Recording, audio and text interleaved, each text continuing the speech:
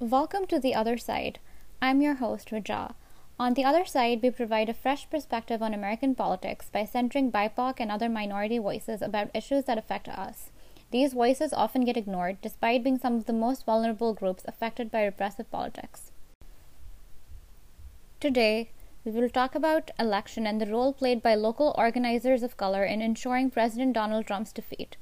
His restrictive immigration policies, stance on racial justice, vocal disdain of the Affordable Care Act, Muslim ban, and overtly racist demeanor at multiple occasions are just some of the examples of the reasons why BIPOC and other minority communities felt particularly threatened under his presidency. However, when celebrating Biden's victory, the role played by local BIPOC organizers is often ignored. Without their mobilization efforts during a pandemic, this victory may not have been possible. To elaborate on this, we have An Nguyen, who is a field organizer with Viet Lead, who does hyper-local organizing within the Vietnamese diaspora in Philadelphia. Joining us in our recorded segment is Nancy Wang, a field organizer for State Senator John McCain's campaign, which flipped a 150-year-long Republican district in this recent election. Nancy has also worked as an organizer for Bernie Sanders' campaign in Nevada and New Hampshire. Okay, An, what are you feeling post-election? I feel jubilant about the election results in Pennsylvania, although I am cautious and a little pessimistic about the current trajectory of the country and of the current administration not willing to transfer power peacefully. But anyhow, I felt that we had a very strong ground game to bring out BIPOC voters in Pennsylvania, and I think that contributes to the election results that we see today. So in your experience with organizing, how do you think it has changed over the past few months, especially due to COVID? Organizing under COVID is extremely difficult. We don't have the opportunities to meet community members where they are, like supermarkets and parks and schools.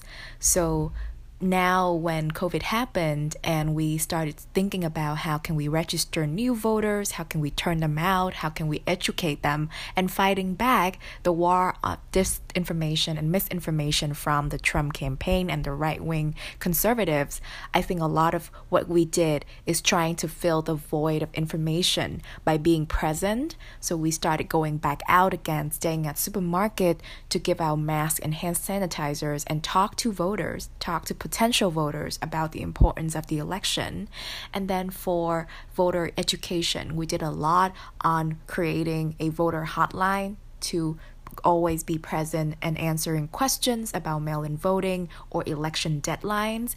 And we also put out a lot of ads on the ethnic media in the Vietnamese community. There has been a lot of misinformation and outright conspiracy theories being published in that circle of ethnic media. And so in combating them, we're presenting other alternatives to getting news from the source that doesn't get twisted and bent to the will of the people who have total control over those media. Do you think people are less reluctant to talk to you in person due to COVID? Or do you think that online outreach or like outreach through other non-traditional channels that don't involve physically meeting someone, do you think they've been more successful during COVID? I honestly think that neither are the case. I do think that the people I met outside who go to the supermarket and still living their life somewhat normally are still eager and open to talking to strangers. What we don't see is the population of people who are terrified of this disease and rather and shut themselves out from everything and isolating, and which is a good thing.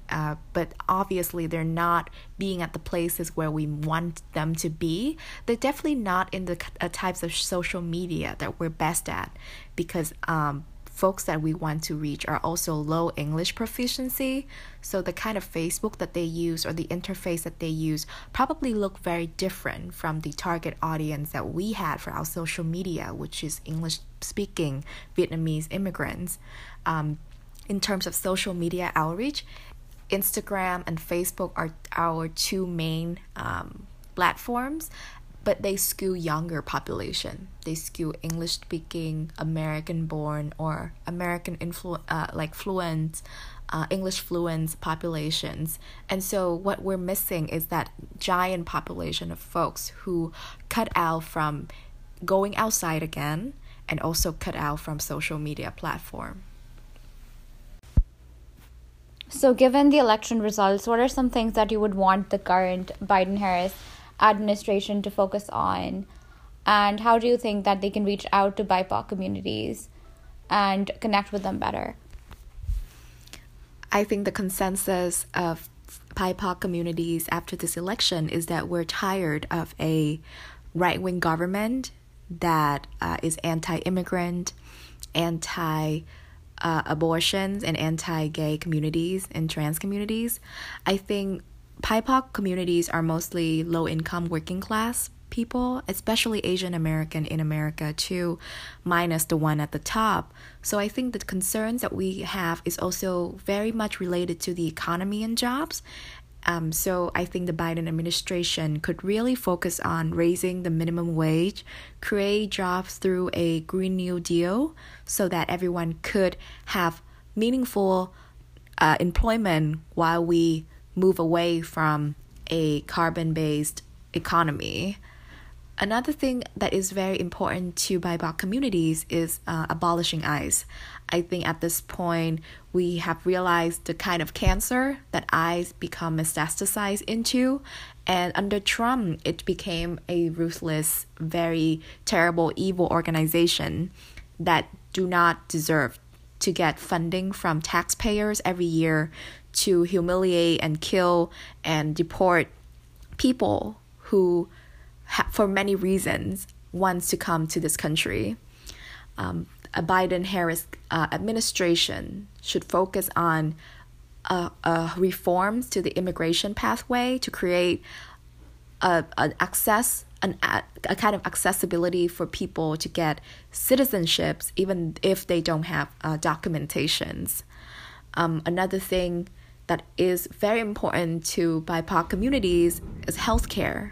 And I think a lot of people support Medicare for all, as we have seen poll after poll on the questions of healthcare for all. And so we should stop, protecting the healthcare industry. They should start to outline a way for us to spend less on healthcare, but still have a better or improved results, because there's nowhere else in the world where they spend more money than us and have a significantly worse outcome for people, especially BIPOC communities under this coronavirus pandemic, who have died and got sick at a significantly higher rate than white and wealthier communities.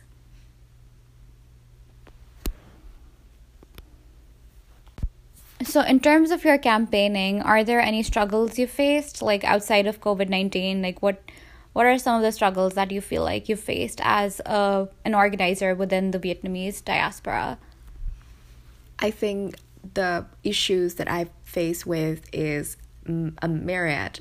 There's so many problems coming from the lack of infrastructure, lack of funding, lack of trust from communities when you talk to them about politics, so the kind of trauma that never heals in the Vietnamese community after the U.S. intervention in Southeast Asia.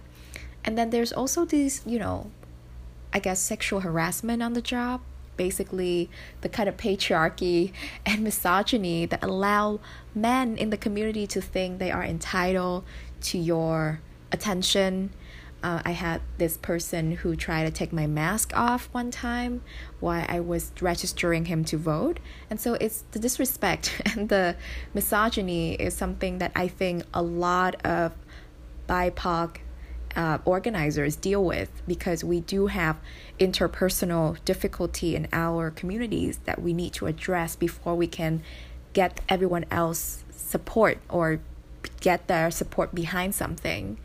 But overall, the lack of infrastructure coming from the basically parties in the US just don't care enough about the Asian American vote.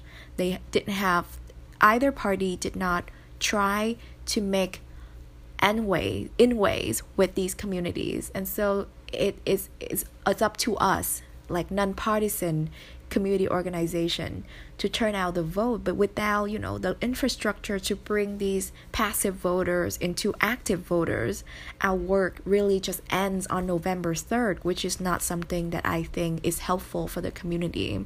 I think civic engagement is an ongoing process that require multiple pressure points to create a pathway for people to understand the society that they live in and that push them to change it for the better. And so I think this is a lesson for a lot of organizations and political parties to pay attention and to build their ground game from nothing, or they will risk losing this very key voter populations to the right-wing populist movement that might pop up anytime during and after the Biden administration. That was An Nguyen, an organizer with Viet Lead. We will now be joined by Nancy Wang in our recorded session outside as she celebrates the election result. All right, Nancy, how are you feeling post-election? I'm feeling bittersweet because we won our election, but so many Democratic campaigns down ballot sustained heavy losses. So bittersweet. So in your experience, how has campaigning changed in the COVID era? I think majority of campaigns went online. So they scrapped door knocking. If they were doing something resembling door knocking, it was only lit dropping without the human interaction. The campaign that I worked on was one of the very few that did door knocking operations, and we did that against the PA Democratic Party's wishes. Yeah. And do you want to expand a little bit about the part where you said against the PA Democratic Party's wishes, and also about other struggles that you faced during organizing and campaigning during COVID? Yeah, sure. So the PA Democratic Party was just, worried, overly concerned about the global pandemic. But our campaign, we assessed the risks of door knocking and not door knocking, and we decided to do a door knocking operation because we saw that was the only path to victory. Now that we have seen the results nationwide as well in Pennsylvania, my field director was correct. We did as many safety protocols as we could. We did temperature checks when volunteers came in. We provided antibacterial wipes and hand sanitizer. So answering the question about challenges created by the COVID pandemic, generally in a Democratic campaign, the backbone of the volunteer base is older people, especially middle-aged women. Due to the pandemic, it was really hard for us to recruit consistent door-knocking volunteers, and that is why we had to kind of shift our focus to building a really robust, diverse internship program. So 99% of our doors were knocked by the Gen Z generation, and I think that is very unprecedented compared to what the usual campaign cycle looks like. All right, how do you feel after flipping such a strong Republican stronghold that has been that way since the Civil War? Again, bittersweet because we lost statewide, we lost several states, so Republicans are going to hold the state Senate and the state House, so we are not going to be able to ungerrymander Pennsylvania. We are not going to be able to pass the legislation we want. The state senator that I got elected, he wants the minimum wage to be raised $15 per hour, and he's going to introduce that bill. It is very, very unlikely that that bill is going to pass, and that makes me sad. I am thankful to be able to do one good in this election cycle. I'm just sad that other campaigns weren't able to follow suit. Thank you so much for tuning in. Today we talked about BIPOC organizers in Philadelphia and the important role they played in this election. Ann and Nancy both talked about the challenges posed by COVID-19 on their campaigning, and Ann specifically touched on her expectations from the Biden-Harris administration. Nancy, on the other hand, talked about her experience campaigning for State Senator John Kane. It is very necessary that we spotlight these voices as America grapples with racism and bigotry. Catch the next episode of The Other Side, coming soon, a podcast where we discuss a fresh perspective on politics by centering minority voices. This is your host, Raja Ahmed.